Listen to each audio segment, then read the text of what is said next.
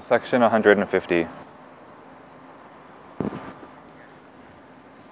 Then like an anthem from the heart's lucent cave, a voice soared up, whose magic sound could turn the poignant weeping of the earth to sobs of rapture, and her cry to spirit song.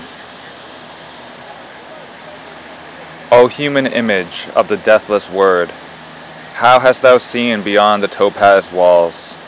The gleaming sisters of the divine gate summon the Geni of their wakeful sleep, and under revelation's arches forced, the carved thought-shrouded doors to swing apart, unlocked the avenues of spiritual sight, and taught the entries of a heavenlier state to thy rapt soul that bore the golden key. In thee the secret sight man's blindness missed has opened its view past time, my chariot course, and death, my tunnel which I drive through life, to reach my unseen distances of bliss.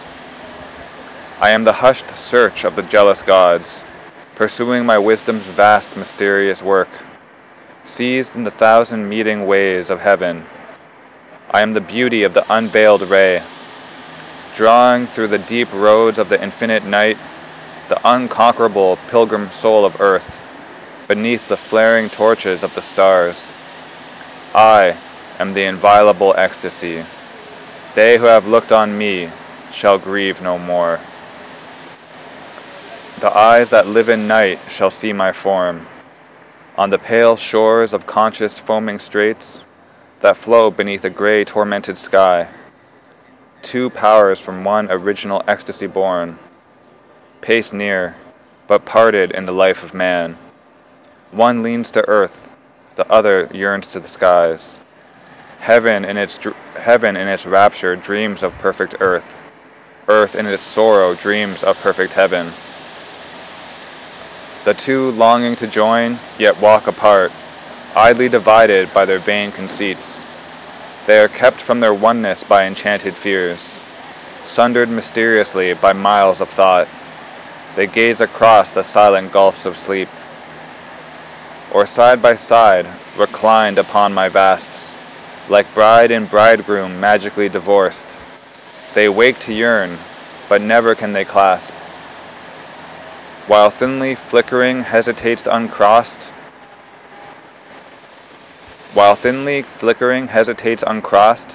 between the lovers on their nuptial couch, the shadowy elodian of a sword.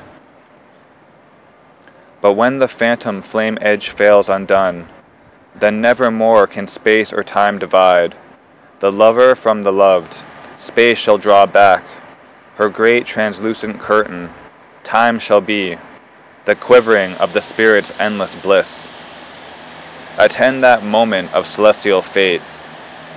Meanwhile, you too shall serve the dual law, which only now the scouts of vision glimpse, who pressing through the forest of their thoughts, have found the narrow bridges of the gods. Wait patient of the brittle bars of form. Make division your delightful means of happy oneness rapturously enhanced by attraction and the throbbing air between. Yet if thou wouldst abandon the vexed world, careless of the dark moan of things below, tread down the isthmus, overleap the flood, cancel thy contract with laboring force, renounce the tie that joins thee to earth kind, cast off thy sympathy with mortal hearts. Arise, vindicate thy spirit's conquered right, relinquishing thy charge of transient breath under the cold gaze of the indifferent stars. Leave thy borrowed body on the sod. Ascend, O soul, into thy blissful home. Here in the playground of the eternal child, or in domains the wise immortals tread, roam with thy comrade splendor under skies, spiritual lit by an unsetting sun. As Godheads live who care not for the world, and share not in the toil of nature's powers, absorbed in their self-ecstasy they dwell. Cast off the ambiguous myth of earth's desire. O immortal, to felicity arise.